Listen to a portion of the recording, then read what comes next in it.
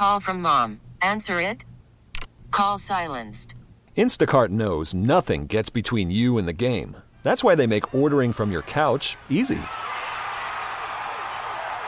Stock up today and get all your groceries for the week delivered in as fast as 30 minutes without missing a minute of the game. You have 47 new voicemails. Download the app to get free delivery on your first 3 orders while supplies last. Minimum $10 per order. Additional terms apply. This episode is brought to you by Progressive Insurance. Whether you love true crime or comedy, celebrity interviews or news, you call the shots on what's in your podcast queue. And guess what? Now you can call them on your auto insurance too with the Name Your Price tool from Progressive. It works just the way it sounds. You tell Progressive how much you want to pay for car insurance, and they'll show you coverage options that fit your budget. Get your quote today at Progressive.com to join the over 28 million drivers who trust Progressive. Progressive Casualty Insurance Company and Affiliates. Price and coverage match limited by state law. And hello once again, Chris Malone, 98.5 KTK Morning Show. Here is your recap for Thursday, January 26, 2023. We've known about it for a while. Netflix had been kind of dangling the carrot on a string in front of us saying, hey, soon we're going to start enforcing you not to be sharing your password. And they mentioned this last year. They said they were working on a beta program that would, in essence, kick people off that are watching your Netflix account away from your home because they use the IP addresses of your computer and what have you, and some other technologies. They're working on kind of sending a little warnings to you saying, hey, it's going to happen. You need to go ahead and start your own account. They told us everything except when this would occur. And it looks like as of yesterday's, or rather last week's earnings report, they are looking at the paired sharing system, which is where, let's say you have an account and your kids in Boston haven't use your password. Instead of them using your password scot-free, they charge you like $4 a month for the extra password, which isn't as much as the full membership, but it is something. They're looking at implementing this in the latter portion of Q1 2023, which means sometime in March is when they're going to do this. So kind of get prepared for that one. So if you believe that potatoes are the starchy sin of unhealthy foods, you're wrong. Of course, it's kind of easy to think that it is a kind of a bad food, mainly because how we consume it. Potatoes are the number one consumed vegetable in the United States of America. The problem is most of those potatoes are deep fried in the form of potato chips or French fries. And of course, we know that that's not the best thing for us to eat all the time. But if you're talking about a baked potato or a roast potato, they are absolutely delicious. And now that the low-carb craze seems to be fading from the pop culture, carbs aren't so bad. And let's be honest, a large potato has about 64 grams of carbs, but that's still only about 20% of your recommended carb content for your day for a healthy diet. That's not bad. We're talking about a huge potato that probably would serve as a meal just by itself. Besides those carbs, you've got about 8 grams of protein, 8 grams of fiber, which of course we all need, and a little less than a gram of fat, which is fantastic. What's probably the biggest surprise with potatoes is they're packed with nutrition. 33% of your daily intake of potassium is in a large potato. 64% of your daily vitamin B6 intake. And sit back, although citrus gets all the glory of vitamin C, your potato has 81% of your daily volume maximum or allotted usage or intake of vitamin C. That's pretty impressive, don't you think? So stop lumping in potatoes with white bread and other refined carbohydrate sources. Nutritionally, here's something to think about. Nutritionally, your potato is more along the lines of quinoa or brown rice or other whole grains. Good stuff. Hey, if you are a fan of Celsius energy drinks, then you may want to put your hand into the pot to take some of the money that's been settled out of a class action lawsuit that just settled because the claim is that citrus energy drinks had a misleading label because they said that their product contained, quote, no preservatives, even though they contained citric acid. Citric acid, according to the government, is a preservative, even though the Celsius energy drink people said citric acid was there for flavor, not to be used as a preservative. But in any case, They admit no wrongdoing, although they are paying money to make this thing go away. And that's how you can get upwards of $250 if you purchased a Celsius or were a fan of them between January 1st, 2015 and November 23rd, 2022. Now, granted, these are people who have receipts or proof of purchases all the way back from 2015. If you don't have that, you're more likely to get some words of upwards of $20. But hey, it's $20. Why not take advantage of this? In order to file a claim to get your portion of the settlement, you need to do it by February 13th and go to the website claims.celsius classactionsettlement.com. claims.celsiusclassactionsettlement.com. This episode is brought to you by Progressive Insurance. Whether you love true crime or comedy, celebrity interviews or news, you call the shots on what's in your podcast queue. And guess what? Now you can call them on your auto insurance too with the Name Your Price tool from Progressive. It works just the way it sounds. You tell Progressive how much you want to pay for car insurance, and they'll show you coverage options that fit your budget. Get your quote today at Progressive.com to join the over 28 million drivers who trust Progressive. Progressive Casualty Insurance Company and Affiliates. Price and coverage match limited by state law. Let's talk about home fitness, because January is the month that we generally think about fitness, because that's one of our New Year's resolutions. And one of the staples of a home gym is the treadmill, or is it the elliptical? Which one? The good news is that either machine is going to give you a great cardio workout. So it really just comes down to your preference.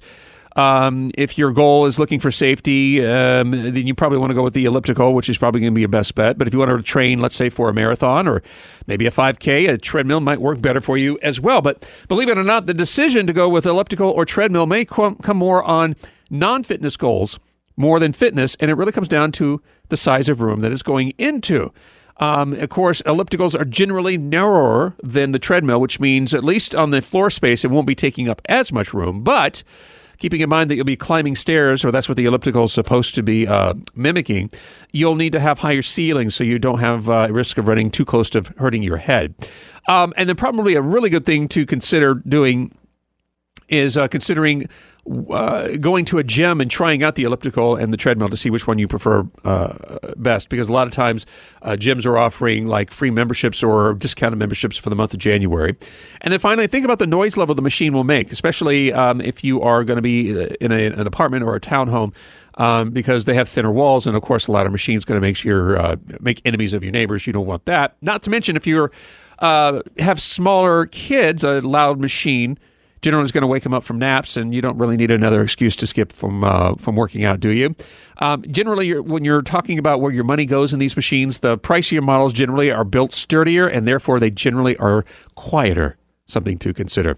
All right, the question we asked is probably not as controversial as the toilet paper over or under argument, but it is one that probably you've noticed the last time you went to a parking lot. You see some people that drive and park head in, and then you find people that back in to the parking spot. Which one's better for you? As you would imagine, there's been a lot of studies done on this, and generally the consensus is that when you're talking about safety and efficiency purposes, experts agree that usually backing into a parking spot is going to be better for you, mainly because when you are leaving your parking spot, you have a wider field of vision. Even though you have backup cameras and sensors and what have you, it just makes it a little bit easier to have that wide field of vision when you are leaving. But that doesn't necessarily mean it's always the best way to park, especially if you're going to the grocery store for the week, groceries for the week. If you're backed in, well, that means the area you store the groceries, which is your trunk or the back of your SUV, that's parked up right next to the front of another vehicle or the back of another vehicle, depending on how they park. So it makes it a little bit more difficult getting the groceries in the car. Excuse me. But probably the biggest complaint about people who back into parking spots is generally they're too close either to one side or the other about the parking spot itself, which causes problems for people who are trying to get in their car, which could lead your car open to having some door dings as they try to get into their car because you parked a little wonky in that parking spot. So they say until you get the real hang of backing into a parking spot, you may want to opt for spots further away from other cars where you can kind of freely get in and see how you did and maybe back in and out without really backing or clogging up too much traffic. And then finally, why is it iodine is put into table salt? Well, that is a really interesting story.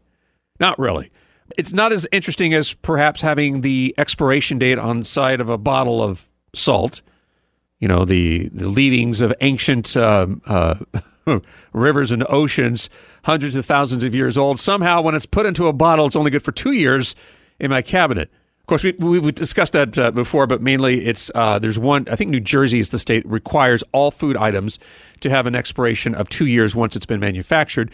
So it's just a little bit easy for the manufacturer to have one unified product versus having one product go to New Jersey and the other product go to everywhere else. They just label everything with a 2-year expiration date. But not as interesting as that. But iodine's been in our salt since the 1920s because it's a micronutrient, which is basically something that helps with our thyroid functionality. And it's something we don't produce naturally. We get it from our food sources, such as saltwater fish, seaweeds, shellfish, yogurt, milk, eggs, cheese, and some other stuff as well. If you don't have enough iodine in your system, then you become iodine deficient, and that is where you can actually develop a goiter, which is going to be right into your neck. And humanity has known about iodine before we knew what iodine was. I guess in early Chinese medical writings dating back approximately 3600 BCE, they were the first to report that goiter sizes actually decreased by people eating seaweed with burnt sea sponge, which sounds absolutely delicious. But why was it added to salt versus anything else? Well, in the early 20th century, iodine deficiency actually was a big thing, and especially for areas that were kind of away from the coastline. In fact, the interior Northwest, the upper Midwest, was known as the goiter belt because they were far away from the oceans and they didn't have any sort of saltwater fish or seaweed or shellfish or something like that would have the component in salt that would that has iodine. So it would make kind of sense as well to put iodine in table salt that is no longer there because it dried up with the ancient seabeds. And the U.S., emulating the Swiss, decided to add iodine in the form of potassium iodate to salt in 1924, and it worked. The number of people that had goiters fell from 30% to just 2% in a 10-year period. Pretty impressive. But, you know, in the mid-1920s, diets weren't as varied as our diets today. In fact, they say a lot of times, health experts say that you generally get enough iodine from just the normal foods that you eat as long as you have a well-balanced diet.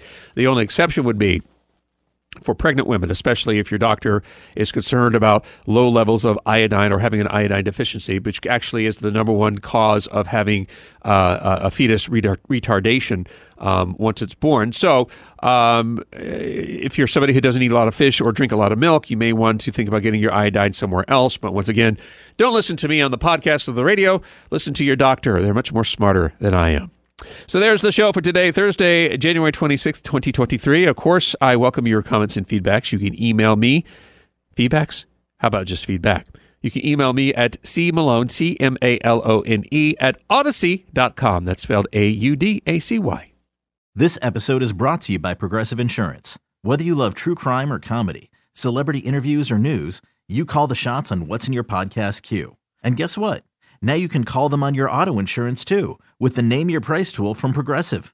It works just the way it sounds. You tell Progressive how much you want to pay for car insurance, and they'll show you coverage options that fit your budget.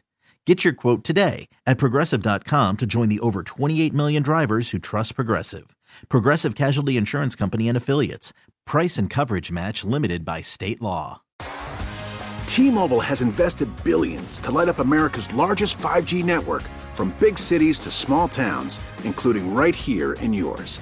And great coverage is just the beginning. Right now, families and small businesses can save up to 20% versus AT&T and Verizon when they switch. Visit your local T-Mobile store today.